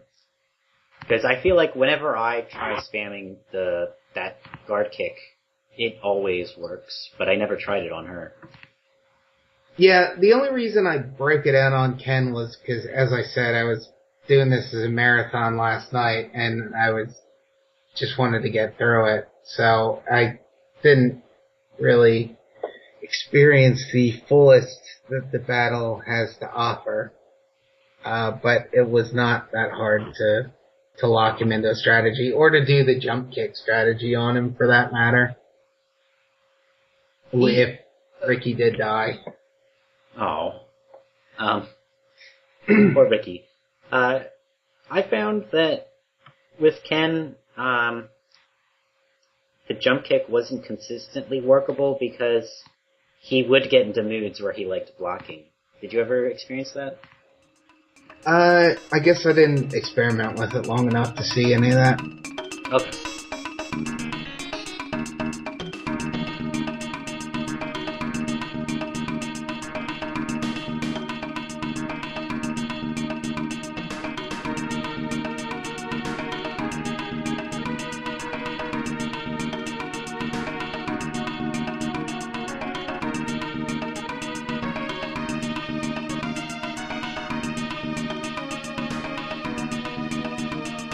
Thanks for joining me, everybody. I think we had a fruitful podcast. Before we go, Wario fan, what is a mummy's favorite cookie? Oh, that is Oreos. Alright. Zanrio, what is a mummy's favorite cookie? The bandage drones?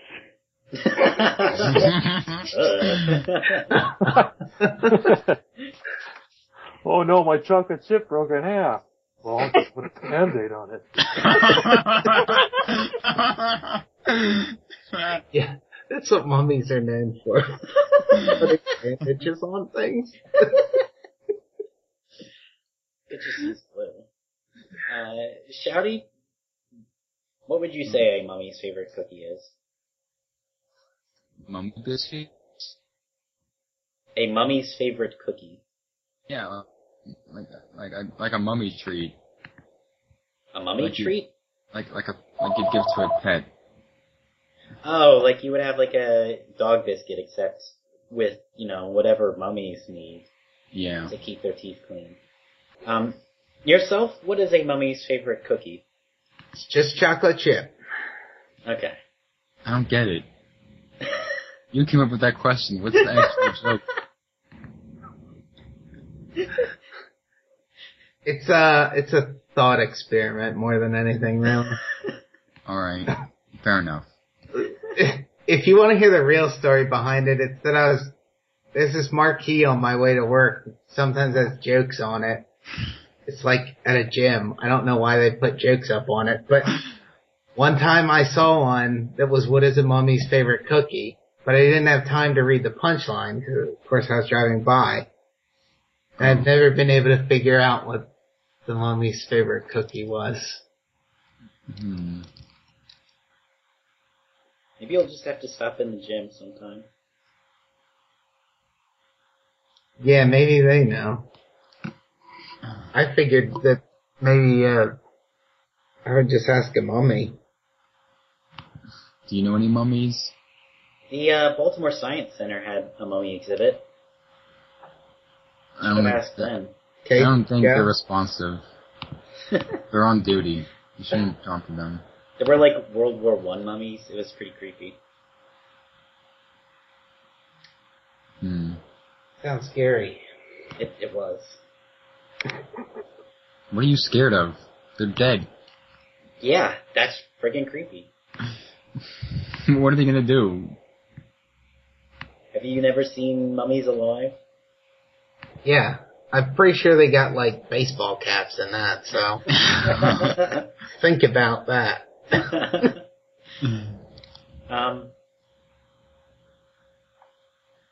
Sanrio's internet is failing. Does anyone want to impersonate her for the any final words? Oh, I don't think I'm. I don't think any of us could do an appropriate impersonation. Without being stereotypical and offensive. I can do one. Oh, don't do it. I'm not hearing this. Yourself, any final words? Oh, wait, I thought I did have a final word about Shin Neketsu. Maybe I don't. No final words. Alright. None at all. Wario fan, any final words? Not this time. Okay. Shouty, any final words? Did they have mummy biscuits at the exhibit you went to? No, none of the food was mummified. What a What a missed shame. opportunity. I know. Maybe for Ashens.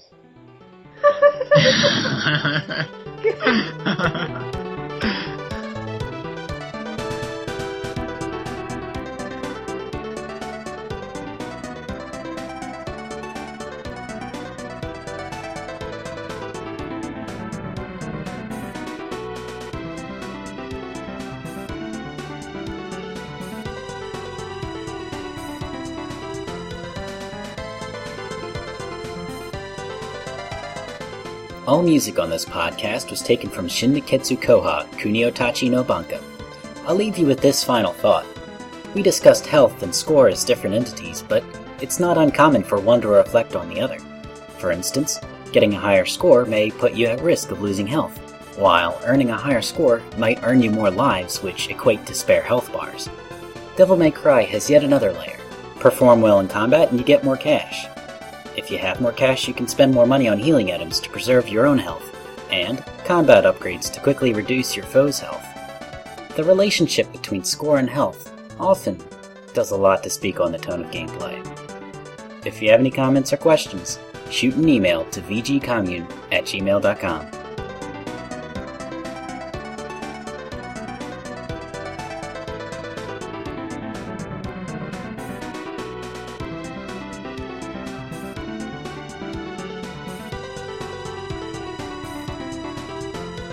I've got a question. Is anyone going to play any of the other Kunio games now? Might want to try Renegade. Well, yeah, I hear Golem's having a hard time of it. It's the first Super Nintendo one has like RPG elements, right? Yeah, that one you get level ups, and there's a day-night system, and random battles, and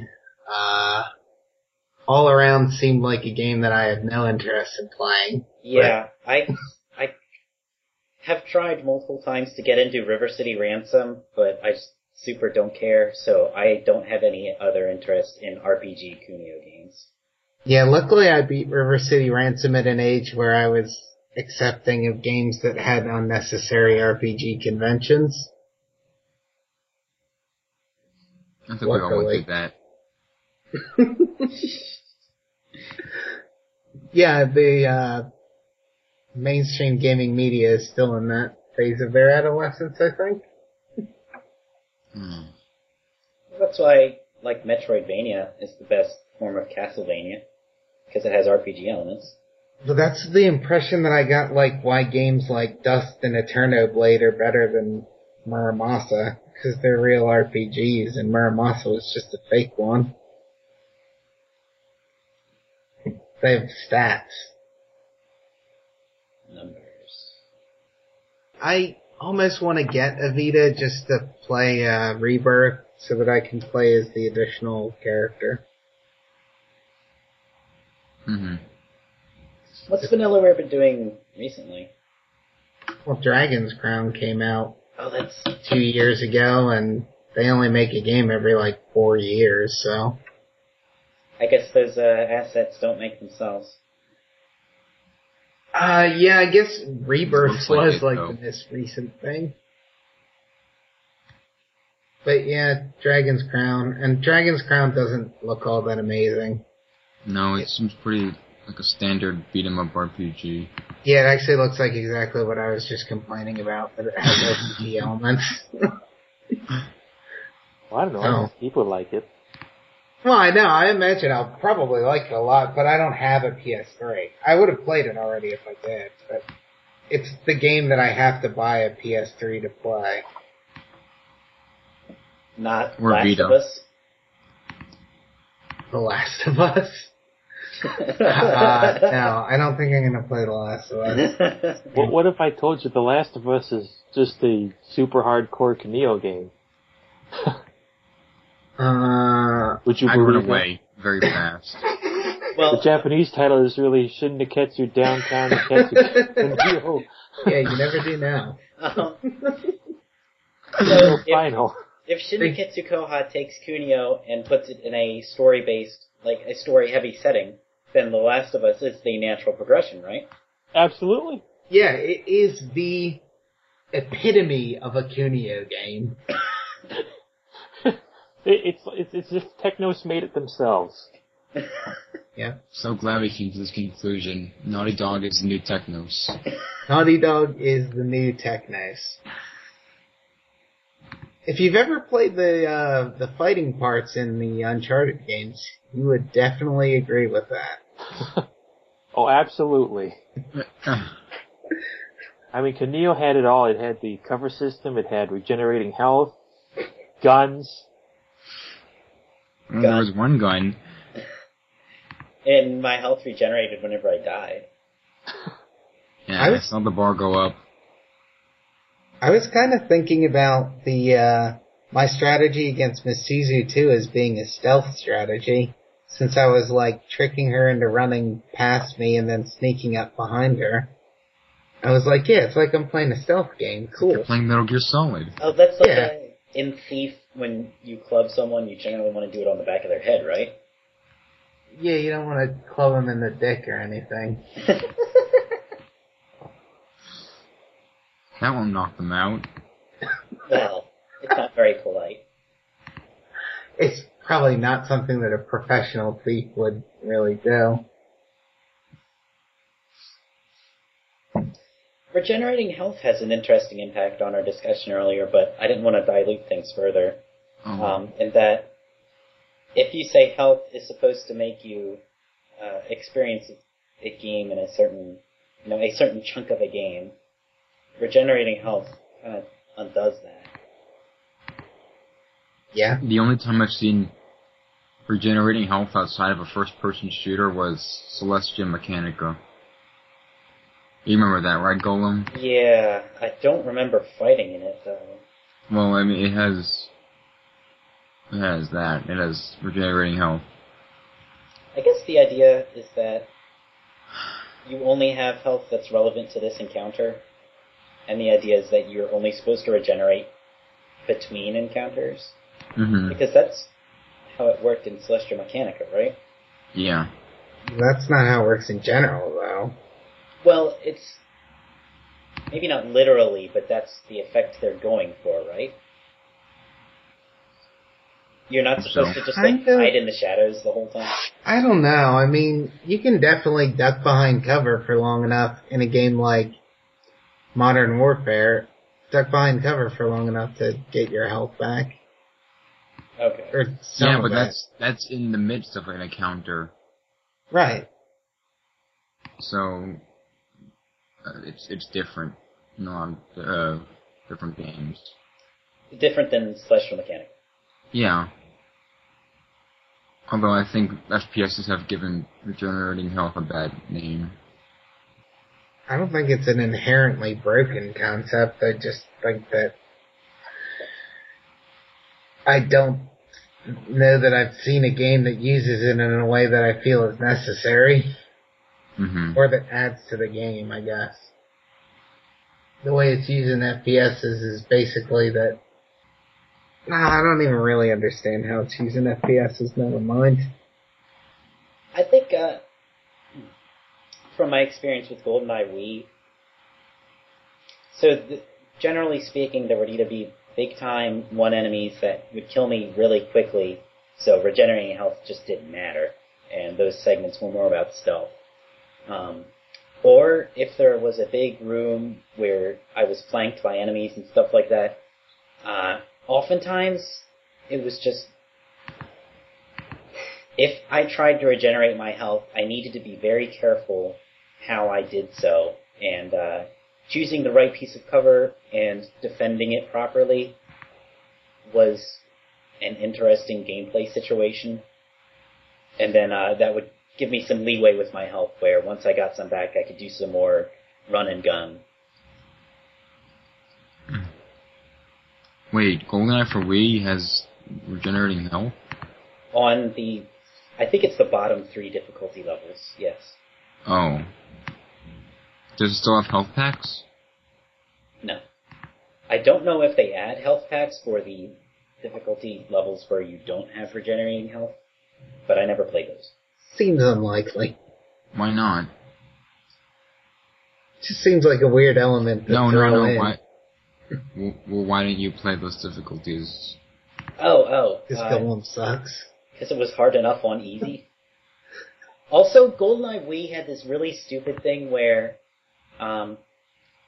so naturally, the harder difficulty settings in a game like GoldenEye mean that you're going to have optional objectives they will add objectives that you have to complete, except if you fuck up, and you can't clear this objective anymore, then instead of making you replay the level, they knock you down in difficulty and don't tell you. And I just if I was interested in first-person shooters, I would invest myself in something like that, but as someone just trying to get their feet wet, it really discouraged me from trying. Why don't you play Doom, then? It's such an archaic system. Wait, what is? Not Doom, the objective thing.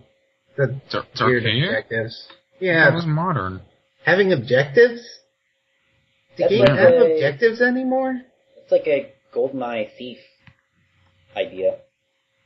That's like a late 90s concept. Wait, but you mean like in an open world objectives? No. So it'll be No. like in a level of GoldenEye, on easy mode, your objective is obtain the secret document, and on hard mode, it'll be obtain 3 secret documents, and then knock out this guy guarding a tank, and also get a photo of the helicopter. Well, that's kind of neat. Well, go play GoldenEye 64, then you'll love it. Yeah, 64 is the one that was like people say that is a great game because it was one of the first big objective-based FPSs, right? Yeah, as far as I know. What about Perfect Dark? Yeah, Perfect Dark has that too. That's like GoldenEye 2, basically. It doesn't... I don't feel like Perfect Dark... Wait a minute. Maybe GoldenEye is licensed property. GoldenEye 2, Perfect Dark. Maybe because I had just totally moved on by that point, but I guess I didn't notice the objectives very much in Perfect Dark. I mean, I played GoldenEye in N64 days. I played Perfect Dark like 3 years ago, or 2 years ago, or something. Yeah, I thought you didn't notice the objectives in Perfect Dark. Not that much, I don't feel like. I mean, there were definitely times when I didn't know how to beat a level. That was cool. I always like that. I like when there are timed levels with objectives. Oh boy. Is there also an escort mission in that level? I don't think Perfect Dark has escort missions. I don't know how they got away without them. Wait, what about the alien? Yeah, there is the alien. Well, Perfect Dark's not a very good game in that case. When a squirt mission? Nope, drop. Is he in the podcast? What? Is he in the podcast? Are we still going? I think this is fruitful discussion for a post segment. This is all podcast material. I think we were trying to finalize it, but then we kind of petered out into this. I'm definitely talking at podcast quality here. So just normal quality. Regarding Doom, we also did not touch on health restoratives in the podcast and how those influence pacing. Yeah, I guess those are sort of a midpoint between... It kind of undermines what we said about the health bar being a gauge from checkpoint to checkpoint, where health restoratives just add to your total health bar, so they're like mini checkpoints. You have to have survived up to the health restorative, but then you get that much extra health. Oh, I didn't think of it like that. It's a way of introducing leeway into the span between checkpoints. Yeah, I guess so. And the thing about a health restorative, I guess, is that it doesn't benefit a skilled player. Like, it doesn't give you points if you are, well, generally speaking, it doesn't give you points if you have full health already. Sometimes it does, though. So that average... Yeah, that goes back to our, like, average player being about survival, and, the average player needs the health restoratives. Because they're playing against the health bar, whereas the skilled player is playing against the points meter. Score. What's interesting about a game like Doom, though, certainly not about brawlers, that in Doom, if health is a concern, the level takes on a different structure. So that there are different brands of exploration given your skill level. Oh. Yeah. That's definitely the case. You have to be able to... If you suck at shooting, you have to be able to look for stuff. Who sucks at shooting? GOLEM. Wario fan? That doesn't spell Wario fan. There are ants everywhere. In Doom? In the Doom I played, yeah. Actually, in wait, what was it? Earth Defense Force 2017. I think that's a pretty good tagline. There are ants everywhere. Ants on top of buildings. What's going on? In retrospect, using Shin Niketsu Koha for this topic of health was a really, really super good fit in that it removes a lot of the vagueness that you would get from, if we were commenting Streets of Rage 2, then we would have to address health packs and stuff like that. It's a super straightforward game in terms of player feedback. I wouldn't say super straightforward just because of the character swapping mechanic. That adds kind of a kink to it. That's okay. You do have to sort of switch into a different mode of play based on whether you have substantial health or low health, because you risk dying. But you're encouraged to... That's standard for any game with a health bar, I guess, that you sort of have or there's a chance you might have a switch of play when you get low on health. But the interesting thing that Shin Niketsu does by having multiple characters is that if you like playing as a particular character, or if one has a particularly strong advantage, which we're all aware of, then you're encouraged to stick with it against that, low health balance and try to stick it out to use that character. So, if Ricky has a sliver of health left, I might stick with him anyway because his Million Man Punch is really useful. Right. Are you still recording? Yes, just in case, but this might be the cutoff points. Say something enlightening for us. Don't eat with ants. It's all about ants with you these days. There are ants in our room. Because that's where I eat. So I'm not going to eat in my room anymore.